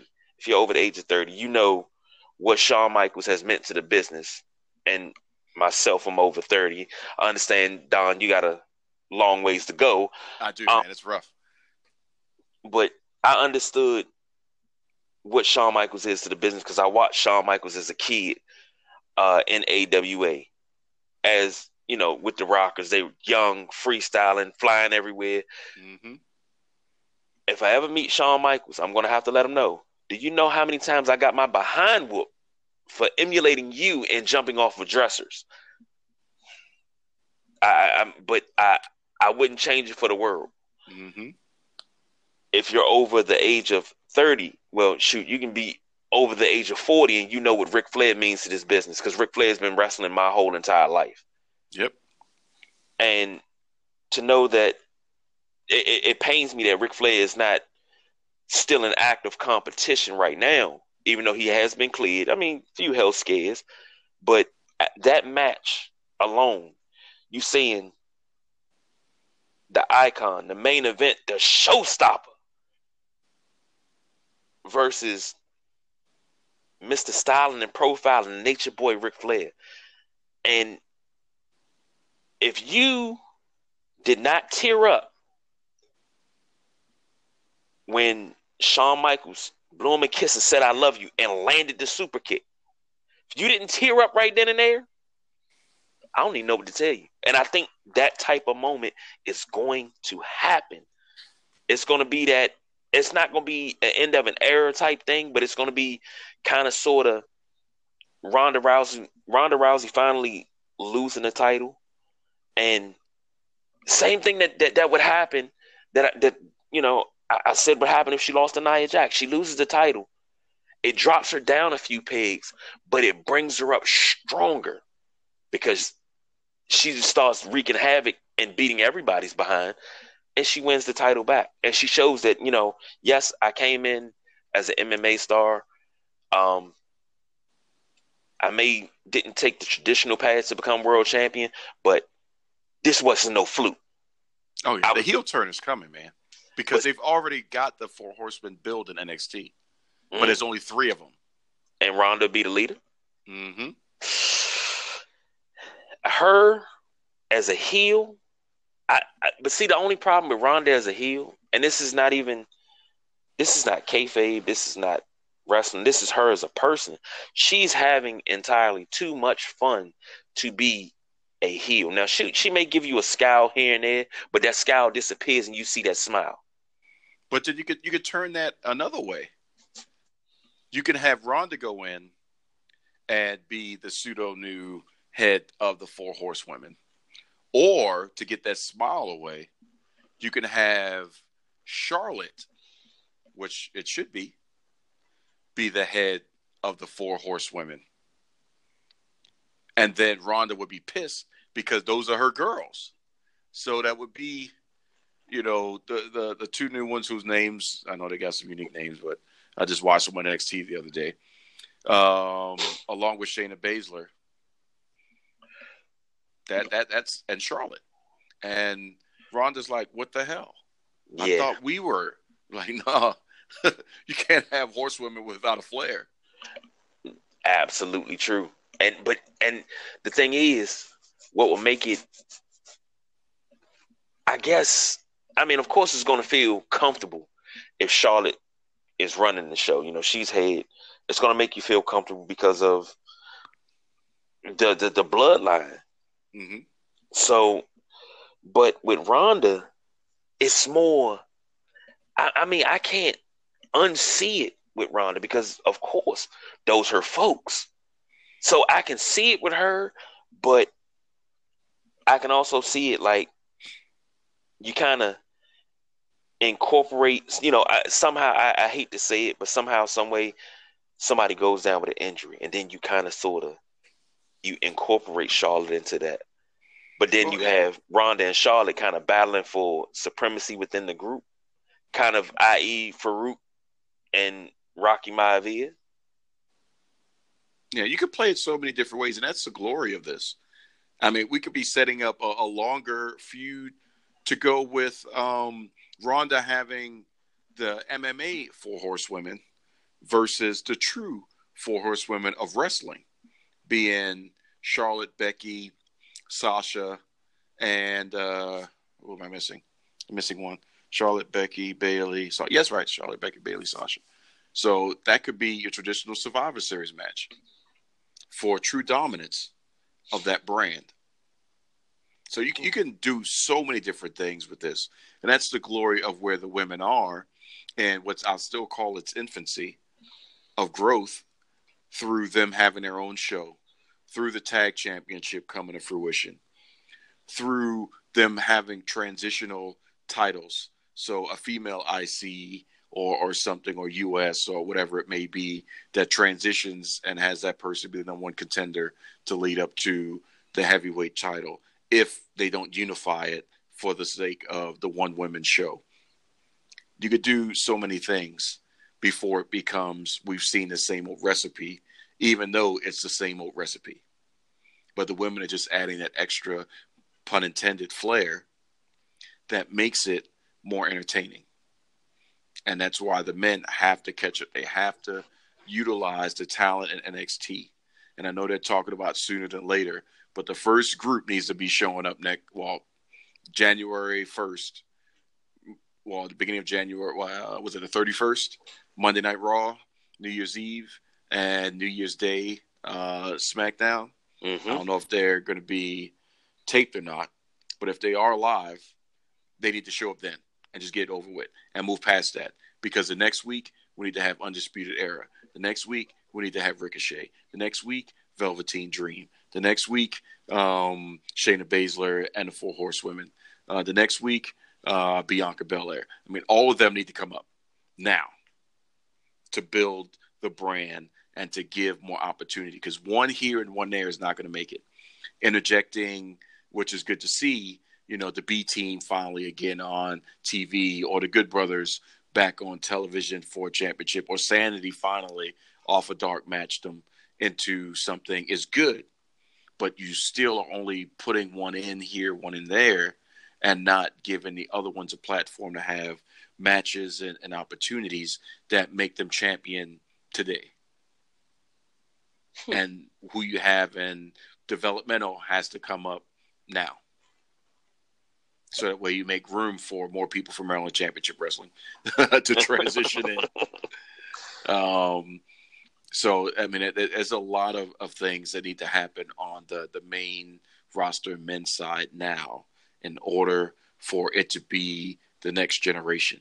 And that's still, I'll say it again, we need one more insurgence of the true lineage of WWE being Hulkamania in some aspect. It needs to transition one more time into the direction of where things are going, to keep it grounded into what WWF was built on, going into the Attitude Era, going into get the F out and the E coming in. We need, congratulations on John Cena winning the Muhammad Ali Award. We need Cena to do the right thing. Here you go, Triple H, for what's best for business, and heel turn, because you're the only one that can face turn Daniel Bryan, which needs to happen eventually. He doesn't need to be heel forever. Doesn't need to. I give it maybe 6 months, and then he should be face again. But Cena needs to do it because you're Muhammad Ali Award winner. You got a movie coming out with Jackie Chan. You're on Today's Show. You're doing your press tours. You got a new book that you just wrote. All these things are happening. John Cena, the superstar, needs to show up on Miz TV and cut a promo so hardcore that the Miz becomes face in that aspect. And then you walk out and people are wondering what's going on. And then you interject the Bellas into it. Then you have Daniel Bryan confront John Cena because Cena just looked at Brie and said, "Get the hell out of my way," or something. And then you have that friction. And then it becomes that moment where Daniel Bryan has to movement it. He has to, because John Cena is running roughshod through. And like, Cena has lost his way. Cena didn't lose his way. Cena with Hollywood. I understand what happened, Rock. You could have The Rock come back and put over John Cena. You could do so many things through John Cena's heel turn. Again, that would bring back potentially Hollywood, Hulk Hogan into Hulk Hogan. You could do, it needs to happen. Period. He would make more money on his t-shirt sales. Everything would just go through the roof. The company would quadruple pay-per-view buys, network, everything. And it all needs to be locked into the WWE network. So you have to subscribe to see it. It's not given away for free. It has to be closed circuit, however you want to do it. But the Cena heel turn will be the new NWO of this generation. Period. That right there, ladies and gentlemen, why we push the hashtag give Don a chance. Should give heel Cena a chance. Come on, John. Stop playing around. You don't need the hustle or respect anymore. You've hustled enough. You got the respect. People are loyal to you. The kids love you. But it's time to change for the sake of the direction of the business. You love the business. It needs to go and elevate one more time. And that would put it over on such a national level leading into what's going to happen, and the type of stuff you're going to be talking about later on today. Some foosball into the XFL. Imagine a buzz of WWE, John Cena, WWE. And then we're talking, wait a minute, WWE and XFL? That's coming from Vince as well? Oh, that's right.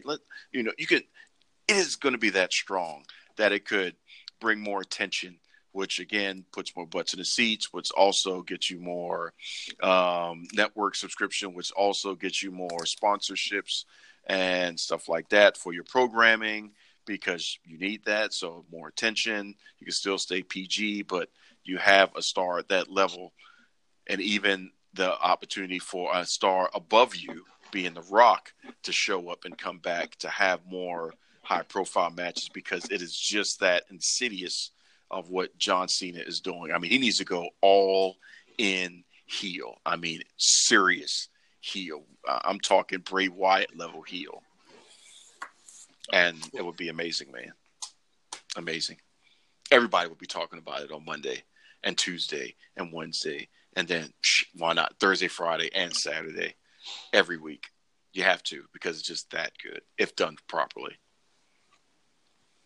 And that's how you end a show, damn it. I learned a long time ago, you don't follow pet acts, you don't follow children, you don't follow Ray Lewis, and you damn sure don't follow the Dom when it's time to get on the stage. So with that being said, you can hear the Sideline Junkies right here on Anchor FM, Radio Public, Breaker, Castbox, Castbox. Let's get that right. Google Podcasts, iTunes Podcasts, Stitcher, Overcast, Pocket Cast, Spotify, Podchaser, and Podbean. We're on social media, like heavy on social media. Sideline Junkies on Instagram and on Twitter. Drew a blank there for a second. Sideline Junkies :podcast on Facebook. Email sidelinejunkies247@gmail.com. Don't forget sidelinejunkies.com. And also, anytime you want to hit up the Don, because I try to tweet out a lot of stuff to him, try to send him a lot of stuff. Don Rodriguez, that's no you, only him, on Twitter. I like that. On the Twitters, that's right. Don Rodriguez, RODRIGEZ. Feel free to drop a line and ask a question, or just tell me that you don't agree with John Cena needing to turn heel, and I'll tell you AAAZ, and just keep waiting. It's going to happen eventually. He's not Ricky Steamboat. He's never going to be a bad guy. That's not John Cena. That's not what he needs to be. Nobody believes Hogan would do it. Nobody believes Sting would do it. So, and nobody believed it was me all the time, Austin. It was me. Until it happened. And nope. Like, what the hell? You put Stephanie through what? What is wrong with you, Vince? Come Nobody on. believed that. Nobody believes that John Cena will do it. So And that's that's why I would why make it great. exactly. Because I'm waving my hand in front. I'm waving my right hand in front of your face, and my left hand's going in your pocket and taking your wallet because you're not paying attention to it. Mm-hmm. So He don't need to do. He just needs to be just a one just dark colored outfit. No, nothing, everything. I mean, as basic as you can get. a black T-shirt with white writing that said "You ain't going to see me." Mm-hmm. Forget you can't see me. You ain't going to see me. Or just the no circle with the line through it, but there's nothing under it. It's just no. That's his shirt. It doesn't. It's not for sale. So people will be making their own shirts just to wear. So it'll just take it all the way back to just that. Your sign would be a black sign with the red stop circle in it. That would be, it would be so concise and so packaged that it has to be only one thing, and that's believable. And it doesn't have to be the longest run in the world. That doesn't mean he will not become Hall of Fame. It just means that he's going to beat down Ric Flair. He's going to beat down the legends. He's going to beat down Randy Orton, Rey Mysterio, Kevin Owens, The Big Show. I mean, he's just going to beat people as heel Cena. And it's still Super Cena, but you are hating him at a level that you are liking him at a level, but you're hating him at a level because he's still Super Cena. Kind of, sort of like what you got from Triple H during the Attitude Era, where Triple H was good, and this is after the MSG incident. This is after all of that. This is pretty much after. This is once him, The Rock, Stone Cold all were elevated to main event status. You hated Triple H so much as a heel that you liked him. Mm-hmm. So it's that right there. It's been done before, and it's proven to be successful. Because this will have to be on another level. Yes. Like this would be the last. It would take probably about 10 years for the right person to come along to even remotely come as close to a John Cena heel turn, if done right. Like I said, it would be so dynamic that it would stand the test of time, and you could make a movie on it. That's how hot it could be if done right. In my head, if done right, because it would make Mr. McMahon a face. Well, when's the last time Mr. McMahon has been a face? A baby face is when he was announcing and commentary on Monday Night Raw. And nobody knew that unless you were really deep into it, nobody knew that he was the chairman, the CEO, and everything else, every other title he held. Nobody knew that. Mm-hmm. He was just the crazy guy. Oh my God, what a rush. That was Vince. I grew up thinking that, hey, Vince McMahon is one of the best commentators that, I've ever seen on wrestling. I mean, I didn't know he owned the company, but the more you know. Yep. And everybody has to take a buff. See, we're going to talk about this. We can talk about this for hours. I'm talking about Michael Cole needs to get the beat down, Corey Graves. It could be John Cena just commentating the entire Monday Night Raw with Renee Young because he's knocked both of the other two out. The entire show is just John Cena, kind of like when the NWO took over Monday Nitro. I mean, oh God, I could write pages upon pages of how you could build up an entire 12-month series from John Cena ending a year as a heel and going all the way to WrestleMania, and how many other superstars would actually get growth from it if done properly, to the point to where by the time WrestleMania happens, they should be throwing everything that they have when John Cena comes down, like it was when Hulk Hogan turned heel and batteries were being thrown and all kind of stuff was coming into the ring. It would be that insane, that palpable of the amount of disdain for John Cena. So whoever would oppose him, and it could be Brock Lesnar. Brock Lesnar would be the best babyface ever. Please, Brock, beat him. Please, please. Get off this daggone thing, man.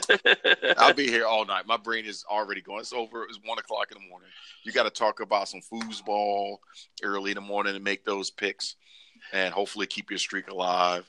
I know the other guys are asleep dreaming about how to beat you on your picks this week.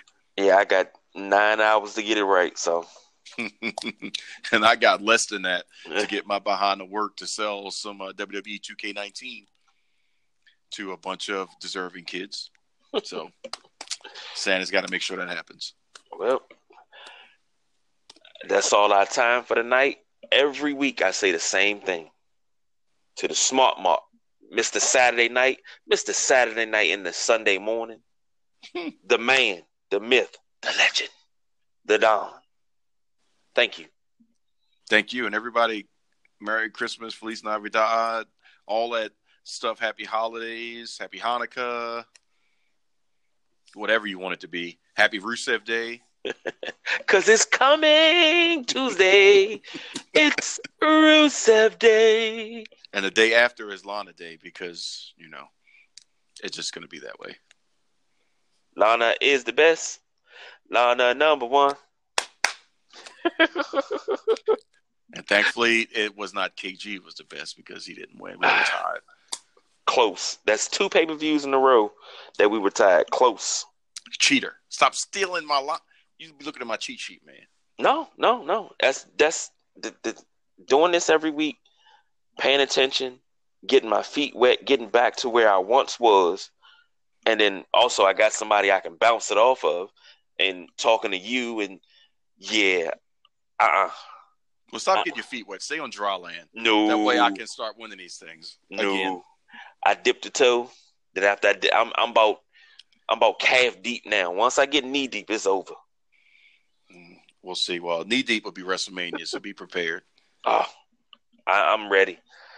So, hey, like the Don said, happy holidays, everybody. Christmas, Kwanzaa, Hanukkah, whatever you celebrate. If you don't celebrate, hey, happy holidays. Enjoy your days off.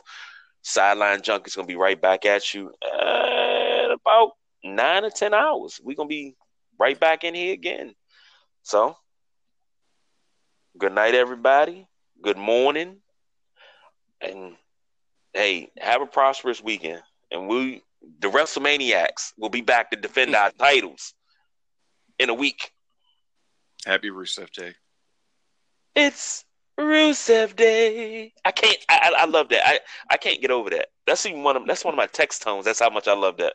Aiden English yes. Would be proud to hear that. All right. Y'all go get some sleep. Have a good one. Good night, all. Junkies out.